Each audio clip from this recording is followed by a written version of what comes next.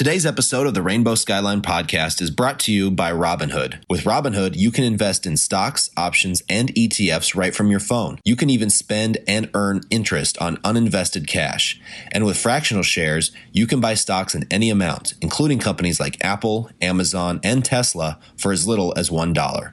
And that's with no commission fees or account minimums. So whether you're new to investing and ready to learn, or just looking for a better experience, stop waiting and join the 10 million Robinhood users. Listeners can get started with a free stock by going to Robinhood.com. All investments involve risk. This is not an investment advice, a recommendation, or solicitation of any security. Other fees may apply. Visit rbnhd.co/fees. The free stock program is subject to certain limitations. Annual percentage yield on uninvested cash is paid by program banks and is variable. Robinhood Financial is not a bank.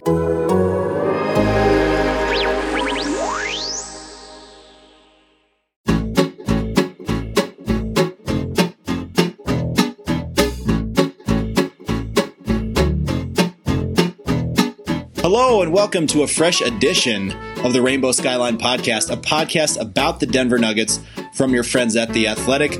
My name is Nick Kosmider. I am your host, and I cover the Nuggets for us at The Athletic. I am joined by the intrepid beat reporter for the Denver Post, who also covers the Nuggets, Mike Singer, from the lobby of the Sheraton Hotel in Atlanta. It's like 1 a.m. and we're just here to get some jokes off, right, Mike? Oh, my God. This podcast is a long time coming. Nick and I have joked about doing a podcast for a minute, and finally, we were just so you guys know, we were saving it for Nikola Jokic's career-high 47-point night. That's the reason why. We were just holding out for the audience. Yeah, no doubt. This would obviously be the time.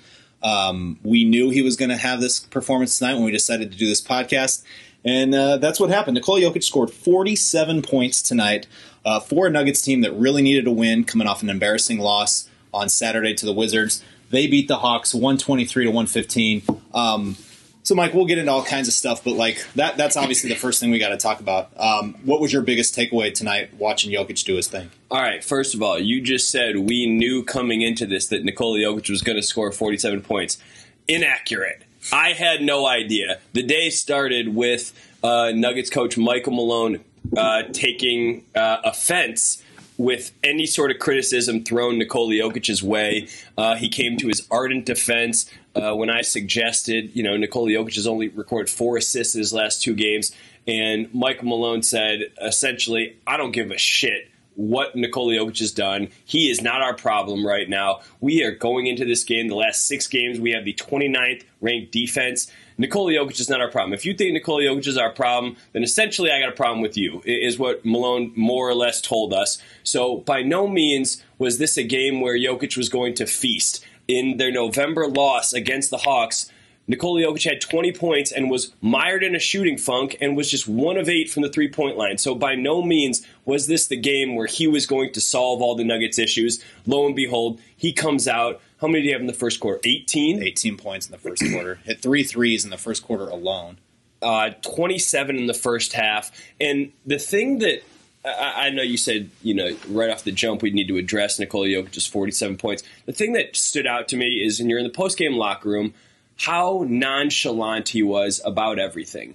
Nikola Jokic was asked, were you bummed that you didn't flirt with 50 points, that you didn't get to 50 points? And he goes, nah, not even a little bit. And it wasn't like a BS, tongue-in-cheek type answer. The dude doesn't care. He does not care. He said he's happy that they got the win more so than he had this career night. And that is just the very essence of who he is, which is why he's so unique. I mean, it is against human nature to not care when you do the best you've ever done in your respective field. Yeah, I mean, it does stand in stark contrast to there was going to be I'm trying to get a 3-point shot off at the buzzer in order to get my 50. Who are you referencing? I think we all know who I'm referencing here. Say its name. So Jamal Murray last year obviously had 48 against Boston. That was a game where he puts up a shot with the game in hand. He says, I'm trying to get 50. What do you want me to say? He copped to it. I appreciate the candor. Yeah. But, I mean, let's be honest. Nikola Jokic is not leaning into his 47-point night. If I write a great story, if you write a great story, both of us are tweeting the hell out of that story, and we are going to promote ourselves. This is not who Nikola Jokic is. And the fact that it came after one of their worst losses of the season, if not their worst loss, is so important. The fact that he was able to lift this team up on a night when Gary Harris was off, when Paul Millsap was off, when Jamal Murray did not have his rhythm in the first half, and Nikola Jokic sort of accepted the burden and said, I got this, guys. I have a I have a fantastic matchup from the Hawks' perspective. I'm going to take on Alex Len. Alex Len's not respecting my three-point shot. I'm going to take on Bruno Fernando, and I'm going to give him the business. And then I'm going to shrug my shoulders like I don't really care that I just dropped 47 on their heads. Yeah, and the thing about Nikola Jokic is that I think some of the stuff that gets lost in like his, kind of his charming, engaging personality, his like kind of lightheartedness, is the fact that this dude is like really, really competitive. He's monstrously competitive. And there was nobody, we were both in that locker room in Washington. There was nobody that was more disappointed this side of Michael Malone than Nikola Jokic. And he's not necessarily a guy, he's not going to say anything inflammatory. He's not going to give you some sort of buzz quote. Michael Malone sort of took care of that. Used the word embarrassing 4 different times to describe that loss. Nikola Jokic, though, you could just see the way he wore it. He left the bench with a couple minutes left in that game because he was so frustrated. And again, here's a guy he's been playing his tail off. Ever since that slow start, the first 6 weeks of the season, he's flipped that. He's locked in right now. He's engaged. And I think you just saw that kind of fully coming to fruition. Not only the fact that he's playing as well as he has, and so that was starting to rise to kind of a boiling point, but also his sort of realization tonight that he had to be the one that set the tone of urgency, because that's what Denver has lacked during this 3-3 stretch. They've lacked urgency for a team that is trying to show that it belongs in this playoff picture as an actual contender.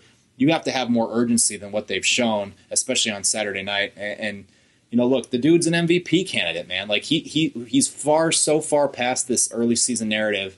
I said it last week when I did this pod with TJ McBride that I think he's going to be the All-NBA team, first team All-NBA center once again. He's obviously going to be an All-Star. And tonight was just, it was just vintage. Speaking to his competitiveness, he did not want to talk to the media on Saturday night after the Washington loss. He did it begrudgingly. He answered our questions respectfully, but he wanted no part of that. He knew it was a bad loss. He knew he had to wear it. As sort of the face and the leader of the team, that was on his shoulders. Tonight, obviously, the 18 points in the first quarter, the 27 points in the first half, if you needed a statistical tell, that's it. But I noticed early in the game how hard he was running the floor. Yeah. And it's the kind of thing that you need the context to know that it's significant. Sure, a big guy's running the floor, cool. I've seen him sort of go through the motions before, and I've seen him charge up and down the court. And when he's charging up and down the court, that means he's essentially setting up the offense and providing a target for an early offense for Jamal Murray to initiate the offense quickly, to get into it, to set some high screens, and just to go. And he is setting the tone there. And so Michael Malone's post-game press conference, we're wrapping up, and I decided I need to ask him something about Nikola Jokic, and I wanted to ask him about the tone that you were just alluding to, the tone that he set. And he used a phrase that I've never heard, I don't think you've ever heard him call Nikola Jokic, and he said that Nikola Jokic was or is our thermostat, that he sets the tone and the temperature of our team. And it's funny, the phrase temperature. Last year, when we were right at the start of the season, we were asking Michael Malone about how Nikola Jokic sets the tone in the locker room with his jokes. I specifically remember asking him about his humor, and he goes, yeah, he lowers the temperature in the locker room. That was the quote that Malone used, is he lowers the temperature. So the idea that Nikola Jokic can dictate where this team is, are they frenetic? Are they urgent? Are they calm? Are they settled? Are they engaged? Are they able to operate at optimal capacity? He dictates it. And so when he's their thermostat, Malone goes, when he's locked in, our practices are better. Our shoot-arounds are better. We are more productive when he's engaged. And so, again, I know it's a small thing, but when I see him running up and down the court as hard as he was, that tells me that, they're at what's optimal temperature? 97.5? Do we think that Nikola Jokic is a keep the thermostat up kind of guy, or a keep it low kind of guy? He's 100% keep it low kind of guy, so that he can rock all of his tech fleeces. There's no question. That's a silly question. Yeah, he's like Monday green, Tuesday purple. Yeah, you remember when you would watch you watched Doug as a kid, right? Of course. Who do you think I am, a heathen? So you walk in, he walks into his closet, and here's like a million sets of his same outfit that he wears every single day. That's what Nikola Jokic's closet looked like.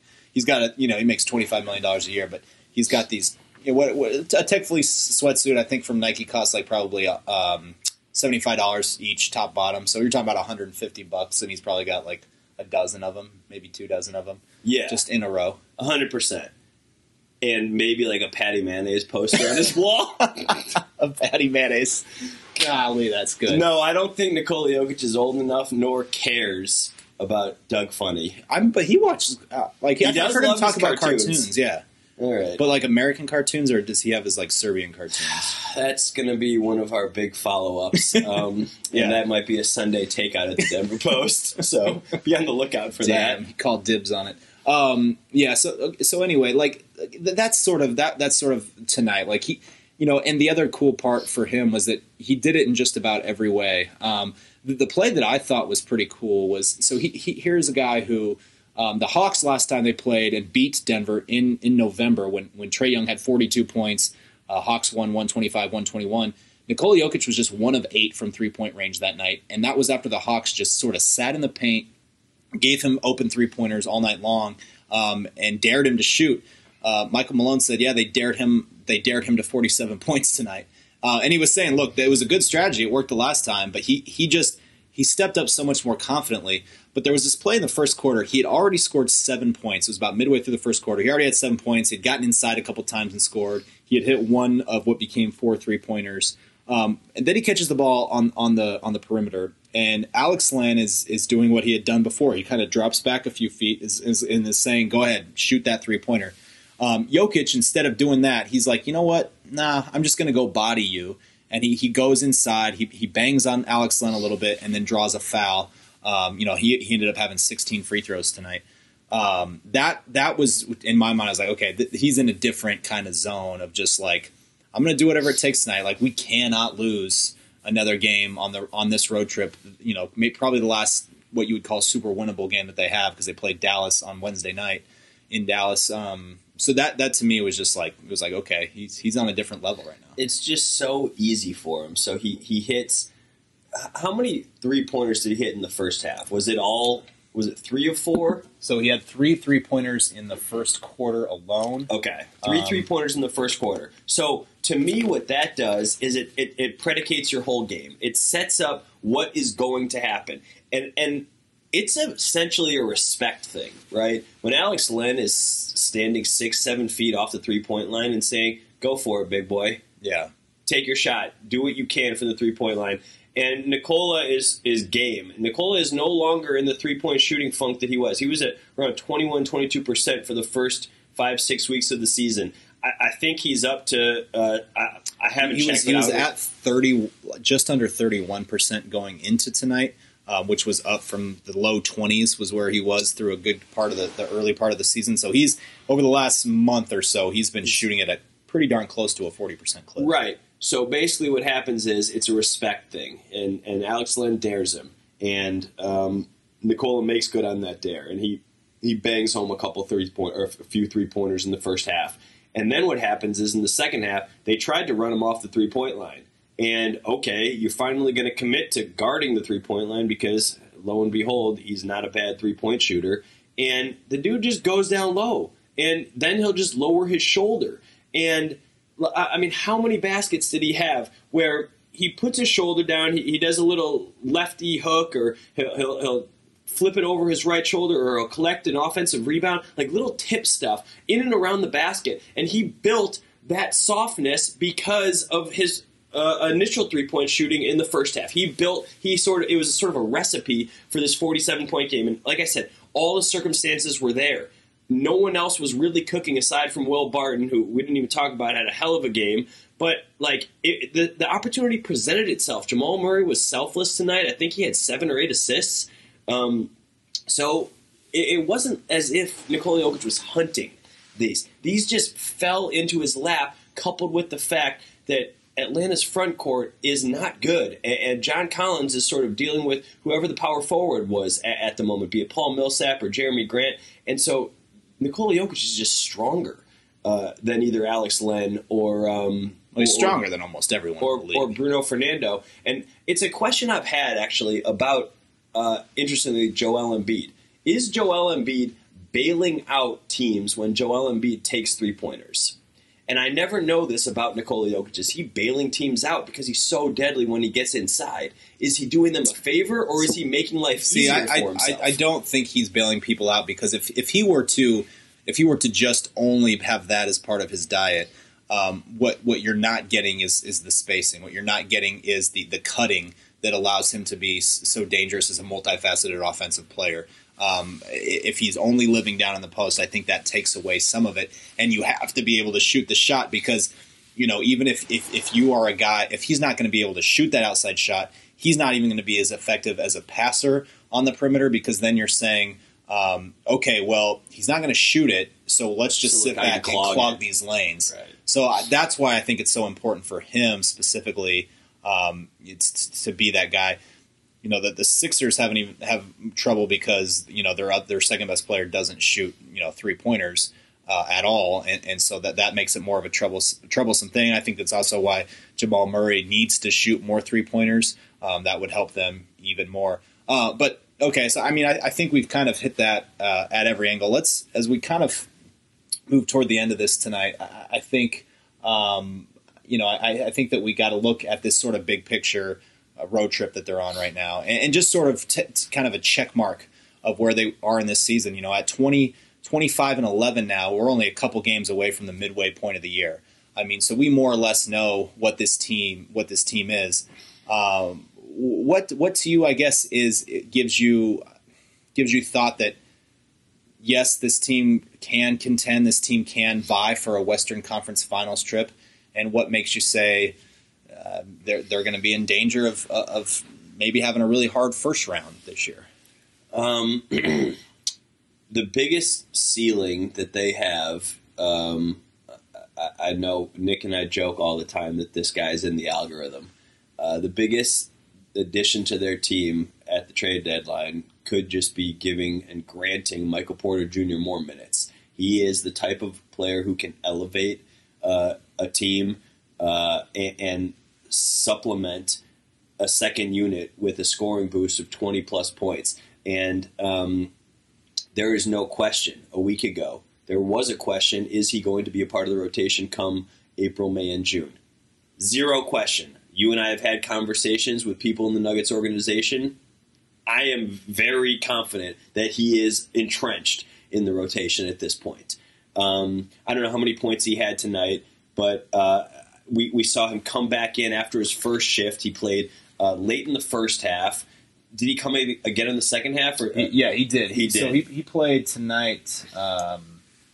Looking at this now, yeah, he got 20 minutes tonight. 20 minutes. Had just 4 points, but had 3 rebounds. Had 2 assists, and he was a plus 17 tonight. I thought he was actually pretty good. He showed how he could affect the game, even if he's not scoring a lot. Not only that, he had a hustle play that saved the ball in the first half. He affected, I think he had 1 or 2 blocks, and if not blocks, then sort of slots that altered shots at the rim. He had a block on a really good backside rotation. So he is a guy that is sort of an unknown commodity. Like, I don't even think Malone knows what he's going to get from him day in, day out, and that's why you just sort of need to play him like no blinders on, no white gloves on. Just let him go and see what happens. He's the kind of guy where you live with the fact that maybe you lose 1 or 2 more games, and that ultimately hurts your seeding, but you gain confidence in the fact that you can play this kid who is a potential game changer for you. He is a third-tier guy within their offensive environment right now who can just raise and do things that no one else can. I mean, he had one basket. They called a play for him.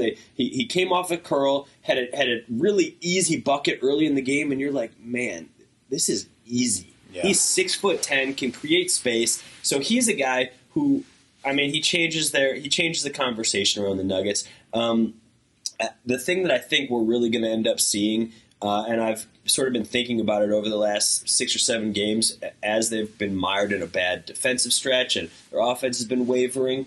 I think so much is predicated on Jamal Murray that he is really going to be the one to dictate how far they go. And I say that delicately, carefully, and aware, that Nikola Jokic is their best player. Nikola Jokic sets the tone. We've addressed all that. But as good as Nikola Jokic is right now, they're fine. If this is what level he's going to be at in the postseason, and he may even bring it to a higher level, as we saw last year. But if this is where he's at last year, that's good enough. They need Jamal Murray to connect on those shots that Nikola Jokic sets him up for. They need Jamal Murray to hit those three-pointers that you were just alluding to. They need him to get to the free throw line more. They need him to be the dynamic scorer that they expect him to be, obviously, with that contract. I get the inconsistencies. He's still just 22 years old. He had 39 points in their big loss, but I need to see a more selfless Jamal Murray. It's so difficult. Do I want him to be more selfless, or do I want him to score more efficiently? That's sort of the conundrum with him. But you just want to see more consistency of whatever it is. Well, yeah, even last year in the playoffs, he vacillated between some truly like stargazing type performances where he was just electric, and I thought in a lot of big moments, you could argue that they don't get out of the first round without his performance in Game 2, because if they fall down 0-2, they're not going to go to San Antonio and win. Right. There's also some games where it turns around in Game 3 and plays poorly enough that that's a reason you lose. Game 7 against Portland, Game 18. Yeah, so I mean that you had that vacillation. He's certainly, that's the thing. He's certainly capable. He's more than capable. It really is a matter. It's a matter of consistency. It's also a matter of kind of finding the proper give and take between him and Jokic. And, that's why I thought, like, when Michael Porter Jr. had his breakout game in Indiana, scored 25 points, what I thought was so cool about that game from a Nuggets perspective was he had the 25 on the same night that Murray and Jokic each had 22 points. So it was just like, if they can strike that balance where they're all contributing to it, they can all get involved. That would be a special thing, because I'm of the mind that Michael Porter Jr., while he will get a playoff role, he will be part of that for him, I don't think he's going to be anywhere near in this year's playoffs like where he's going to be as a player. I mean, of course he's a rookie, so it would be, I think, unfair to expect that. But so as much as he is their ceiling going forward, and he represents kind of the zenith of what this iteration of the Nuggets could achieve, I think that he also is going to have to go through his own. Like the rest of these guys have gone through the playoff thing before. Here's a rookie who is going to never have gone through that. So I don't know how much. I know he's going to be a part of it, and I know he's going to be a guy who can create some mismatches and who could help you in a playoff series. But I'd be reluctant to say he's going to be a major part of it. Now, even if he's a guy that can give you a little bit of a changeup, can solve a matchup problem or create a matchup problem that maybe you didn't have last year, that could be a big boost. But they're not going to get anywhere near where they think they need to get if they don't start playing better defense. Let me, and I don't know if you want to talk about the defense or not, but let me give you. I think that'd probably be a whole different rabbit hole we have to go down. Right. Two points. First of all, the guy who we barely addressed, his 29th birthday tonight, Will Barton. Last year, well documented, he gets booed at home, ends up losing his starting spot in the postseason. If Will Barton is anything comparable to what he's done this regular season come playoff time, that is a third piece. Like, Will has been unbelievable this season. A season high, 28 points tonight. like inefficiently. He also had a team high 9 rebounds tonight. Like, Barton hits the glass, and apparently, this is what Nikola said post game. He goes, Will apparently said, "I'm not going to let anyone ruin my birthday." Yeah, he said nobody's going to beat me on my birthday. No one's going to beat me on my birthday. And God, if you guys could have seen what Will Barton was wearing for his birthday, drip, fit, all of it, like. The furry Gucci slides, man. Yeah. Damn. He's the best. Will just, Will leans into his birthday, and good for him. Again, if he plays like he has throughout the first, almost halfway through the season, like, he is a vital piece. Yeah. I'm going to let him off the hook. He was coming back from injury last year. If he is healthy and viable, then, like, they're in great position to create mismatches. Come this postseason. And then the one more point I wanted to make on Murray is if I was thinking about what is his ideal line. Now, are we happy with 39 points that he had against Washington the other night? Sure. It's a hell of a night. I think the best Murray is 18 to 20 points and 5 or 6 assists, because the 5 or 6 assists, that indicates to me that everyone's involved. That indicates to me that Murray is cognizant that he needs to get everyone involved and that he's not sort of just coming down and taking ownership of an offensive possession. Because I think that has a tangible effect on the rest of the offense. I think it affects Jokic. I think it affects Gary Harris when he's sort of spreading the floor. Millsap sort of operates in isolation. But Jamal Murray is at his best when he is dishing and then benefiting from the attention that other people draw, and then knocking down those 3-pointers, and then working in tandem with Nikola Jokic. If he has 6-7 assists, that is a dangerous Jamal Murray. That's really what I think they need to work towards in terms of optimal Nuggets efficiency. Yeah, and that's why tonight I thought even though he had 14 points, he had 16 points. But also had the 8 assists. He was, he overcame. He's a guy that has the capability too of if his shot's not falling, because he does. He goes through some ups and downs in shooting. He's not shooting particularly well this year, especially from the 3-point range. But if he can be a guy that gets other dudes involved, like he did with the 8 assists tonight, I would agree with you. He's got to be multifaceted. Look, we could go all night, Mike. I'm glad we finally did this. We'll definitely do it again. You guys go ahead and check out Mike at denverpost.com/Nuggets. You can find all his work there, as well as the Nuggets Inc. podcast that they do a good job running over there.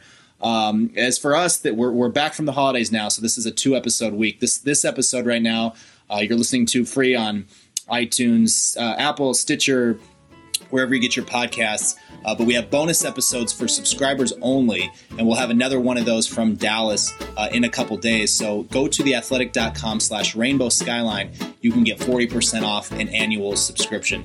So keep it locked into that feed, and we'll have podcasts coming. Until next time, thanks for stopping by.